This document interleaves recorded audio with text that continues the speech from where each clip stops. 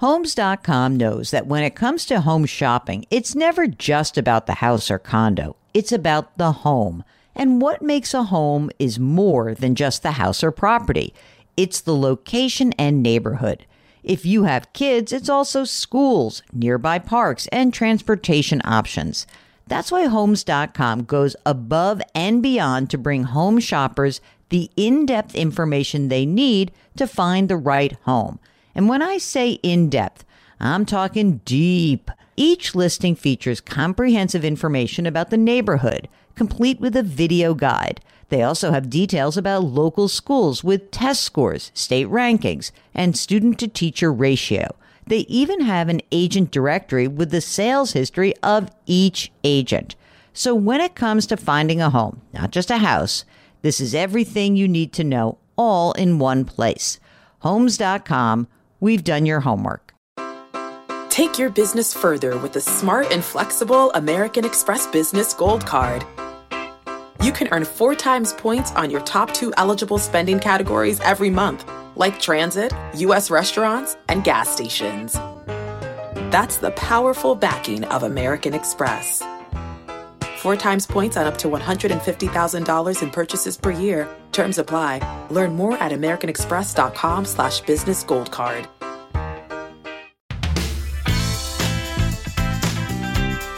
Welcome to the Jill on Money podcast. It is Sunday, October 17th. And today we are airing part 2 of our interview with Robin Wigglesworth. Yep, straight from Bed-Stuy to Oslo. Probably the only person who could actually say that, right? I'm just trying to think, who else lives in Oslo right now who used to live in Bed-Stuy in Brooklyn? Come on. I think that would be a big reach. Anyway, Robin Wigglesworth, the global finance correspondent of the Financial Times, has written a book called Trillions: How a Band of Wall Street Renegades Invented the Index Fund and Changed Finance Forever. We're going to start the second part of the interview, with talking about Jack Bogle, who is always called like the godfather of index funds. And, you know, he's like sort of the ultimate disruptor. I thought the one real interesting thing that Robin said that, you know, I found this so often in talking to a lot of people who get involved in certain aspects. Maybe it's financial technology, or maybe it is someone like Charles Schwab, who we've had on the program. You often find that these people are remote. You know, they're not Wall Street insiders. And the one thing that Robin said that during our interview, he says it's really hard for incumbents to disrupt an industry that they are certainly part of. And I think that is true. So we're going to start the second part of our conversation talking about a disruptor, Jack Bogle. You were able to spend some real quality time with Jack Bogle, right? Yeah. Well, on my phone many times before he passed away, sadly. Right. So, I mean, look, he definitely feels a little bit like a curmudgeon, and I can be that person. Can you explain, through your eyes at least, what you felt like his view was of sort of getting nudged out, and then also for Vanguard to go into the managed fund business, which seems like antithetical to what he built the company around? It's a great question, just because I feel Jack Bogle is actually far more of a complex person and character than most people that might actually be very familiar with him think. He was not an indexing zealot. Certainly, like for a long time, you know, when this was just an idea, there was some professors out on the West Coast that suggested the idea of an unmanaged fund. And he, at the time, he was a senior vice president, I think, at Wellington, an active fund manager. And he pseudonymously absolutely rubbished their idea. He said this was the dumbest thing he's ever heard, because all the major active managers do better in the long run. And even when he started an index fund, after he'd been fired by Wellington after a merger gone horrifically awry, that index fund was a pure corporate gambit. It was a corporate politics, in essence, where he wanted to somehow distance Vanguard, the company that was set up to handle the clerical work for the Wellington funds. He needed something to make that into a more independent issue. And an index fund, he claimed, was unmanaged, and therefore it didn't break its agreement with Wellington. But he didn't really care that much. It was a ploy. He didn't really fall in love with indexing until it started taking off in the 90s, really. But then he gets pushed out. Yeah, no, it's kind of a tragic story. Yeah. Because, he had groomed a phenomenal successor in Jack Brennan. Jack Brennan was interesting, that still has not talked to me or any journalist, as far as I can gather, since basically he left, about his falling out with Jack Bogle. But they had a real father-son relationship, and they were the yin to each other's yang, where Bogle was a grand strategist, loved talking to the press, was this larger-than-life character, while Brennan was just the master organizer. And then when Bogle's health started to fail, he gracefully handed the reins over to Jack Brennan, who'd kind of been running the ship, as Vanguard calls it, for quite a few years. But then Jack Bogle had a heart transplant, and he came back strong as an ox. And it seems kind of expecting that Brennan would hand the reins over to him. But Brennan and the board weren't that keen on that. So Bogle saw that as a betrayal by the board and people that he'd groomed to run the company. And they saw him as an inspirational founder CEO that was not the right person to take Vanguard on its next journey. I think, sadly, they were probably right. Like, Jack Bogle was just a phenomenal human being and a titanic figure in the history of American business. But Vanguard today would not be where it is if Jack Brennan hadn't been there already in the last years of Jack Bogle's illness and hadn't taken over the reins and then handed over to a successor of very able heirs after that. But the falling out was tragic and sad, and Brennan and Bogle never spoke and never made up.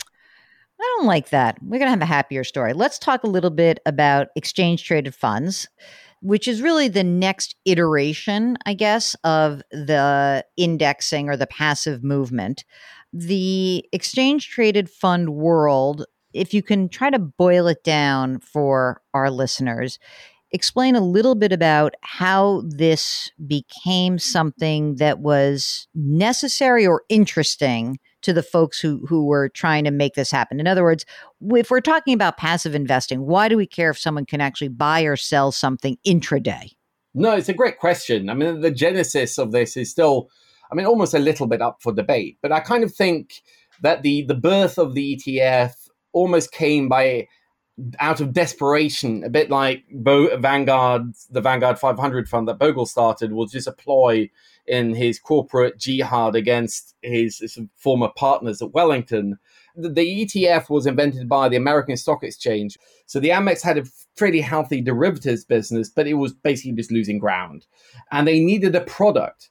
So Nate Most, who was the head of new products there, thought, well, hey, how about we take some index funds and make them traded on an exchange? People trade them throughout the day, because then, first of all, it helps distribution, because, this is like the internet might become a big thing at the time. And, you can just buy and sell them like you would a stock through your brokerage and so on. And, some people can make different tradable index funds to build a broader portfolio. So he went to Vanguard, and Jack Bogle basically, he hit it off personally on a personal level, but Bogle basically chucked him out. He hates the idea of tradable index funds. So the Amex had to partner with State Street, and it took a long time because this was a novel product. And even though the SEC had kind of inadvertently called for something similar after the 1987 big sort of stock market crash, a product that would sit somehow between the actual stock market and the individual stocks and equity futures and some of the programmatic trading that had turned, Black Monday into such a disaster. But even so, despite the SEC's tacit support, it still took many years for it to come through. And frankly, it didn't take off initially either. I had a really funny conversation with a friend of mine who is vice chairman of a big bank. And he said, these ETFs are going to be the death of us. Everyone's going to pile up. All of your people listening, everyone with their passive investing, you're all going to be on the same side of the trade. It's going to screw up the markets. And you say that the test case for that fear came to pass in March of 2020. Can you explain that? For most of us, March 2020 was obviously a very scary time because there was this global health crisis. And I think most of us are also aware that snowballed very quickly into a global economic crisis, as, we basically had to shut down everything very, very quickly. I don't think a lot of people outside the finance industry realize or appreciate how close we came to, a triple crisis, a financial crisis on top of that. Because we ambled into March 2020 with, markets enjoying a very long post-financial crisis bull run. There'd been a lot of silly stuff happening, not quite 06, 07 silliness, but, quite a lot of dangerous stuff anyway. And a lot of people thought that ETFs and index funds have been warning that, well, in the next crisis, they will be tested. This will be the big stress test. And I think March 2020 was a phenomenally big and abrupt and painful stress test for the passive investing ecosystem. But I broadly think that actually it came out of it with far better grades than even I would have expected before the event, at least. So the fear was that essentially everyone would be on the same side of the trade. People would bail out of their ETFs. The managers would have to then scramble to get up, and it would all lead to, essentially a run on the fund. Yeah. And it sounds to me, the way you describe it, is that it actually, the ETF structure worked as originally intended to, as like in between this world of the individual stocks, right? And the consumer. Yeah, that's right. I mean, that was the genesis moment, the SEC report, SEC Treasury report into the market break, as they called it, of October 1987, that it was some sort of it would act as a buffer product. Ahead of March 2020, I was always a little bit skeptical of that. In that I thought, well, buffer product, it sounds cool, but in practice, markets move in weird ways, as we know, and certainly in times of stress, there are all sorts of fragilities that we'd never even suspected or thought of that always erupt. And let's just focus on bond ETFs, because that's where like most of the issue or the fears typically rely, because stocks trade all the time. Like Apple might drop 2, 3, 4, 5%, 10% in a day, but you're going to get a price for Apple stock. But like a lot of bonds, especially corporate bonds, don't actually trade that much. Like the vast majority of corporate bonds basically trade maybe once or twice a week or a month. And some, a big chunk of bonds don't trade for an entire year sometimes. So people are worried that these ETFs that people had piled into, bond ETFs, that had grown to be almost like $1 trillion leading up to March 2020, that when basically everybody wanted money, they'd just dump the ETFs. The ETFs would have to sell bonds into a market that was basically frozen, and that would cause carnage. That you'd have forced selling, and it would spiral into basically just a complete collapse of credit markets. Now, I think the reason why it didn't happen, as some of the fearmongers predicted, is simply the fact that ETFs, and people miss this sometimes, have both a primary and a secondary market. So the secondary market is where you and I buy them. If I buy an ETF, I buy the shares of that ETF. And the primary market, where market makers like Spear and others, they create and redeem shares all the time to make sure that they track. Now, in March 2020, you just couldn't buy and sell. You couldn't sell a lot of the underlying bonds in the ETF. So people just traded the shares of the ETF. And the shares were obviously hit by a lot of selling, so they fell a lot. So there was this gap that opened up between the price of the ETF and the theoretical price of the bonds that it contained. And people thought this was an example of why things were breaking. I think it's actually a sign of them being a pressure release and actually being a fairer system or vehicle than a bond mutual fund. Because bond mutual funds have this run dynamic. Like if you're invested in a dodgy credit fund, like a junk bond fund, you want to pull your money out before the next person, because typically that fund will sell not what it wants, but what it can in a crisis. So the last people to go out of the fund are typically left with the crappiest, lowest rated credits. So the remaining creditors bear the risk and all the costs of the early exiters. So that creates a bank run dynamic. But with ETFs, if you want to sell the shares, yes, you do that, but you have to accept a discount. So the sellers, the people that want liquidity, they're the ones that have to pay the price for it, whilst the remainders in that ETF don't have to. So broadly speaking, I actually think credit ETFs, I'm sure this will come back to haunt me at some point, but they did well.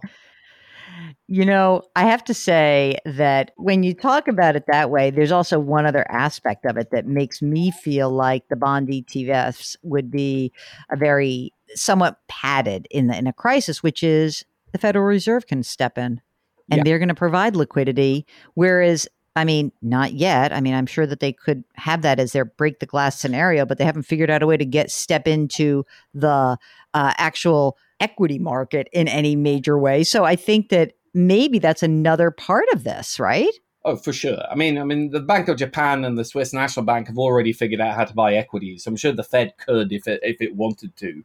And this is one thing a lot of people hold up, that like ETFs were only saved by the fact that the Federal Reserve not only bought corporate bonds for the first time, but corporate bond ETFs.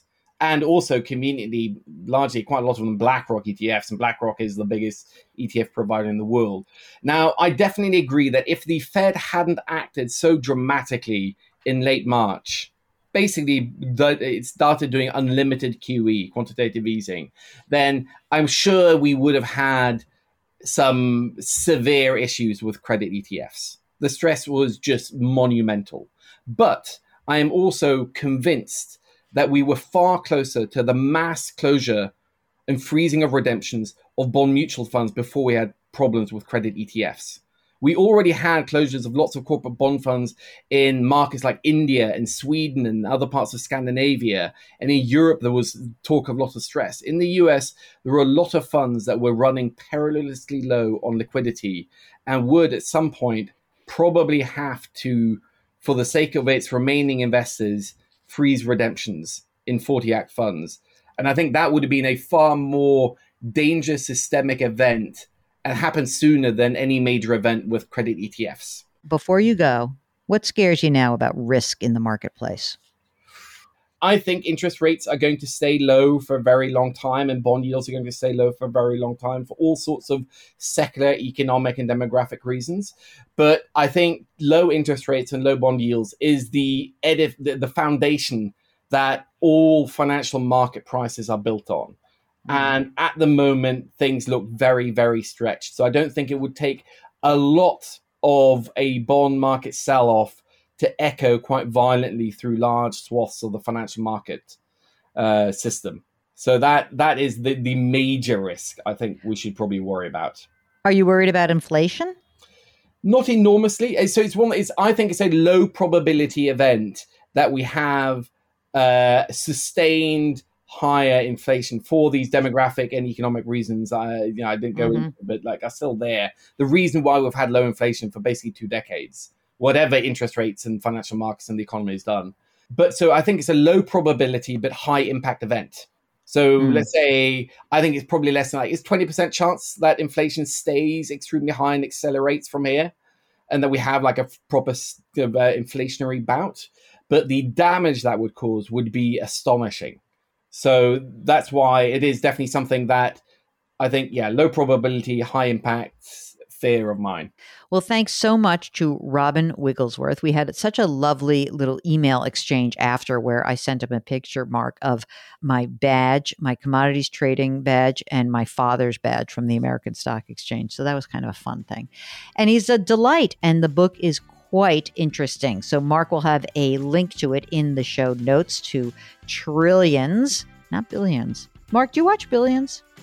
I never watched it. Should I watch it? Okay, Mark says no. We'll hear what someone else says. Okay, if you have a financial question, just hop onto the website, jillonmoney.com, click the contact button, subscribe to this podcast, subscribe to our sister broadcast. It's called Eye on Money, wherever you get your podcasts. Okay, very good. All right, put your hands on someone's back, and if they're not vaccinated, you can do it metaphorically. Okay, grit, growth, grace, just a little bit of gratitude. We'll talk to you tomorrow. Thanks for listening.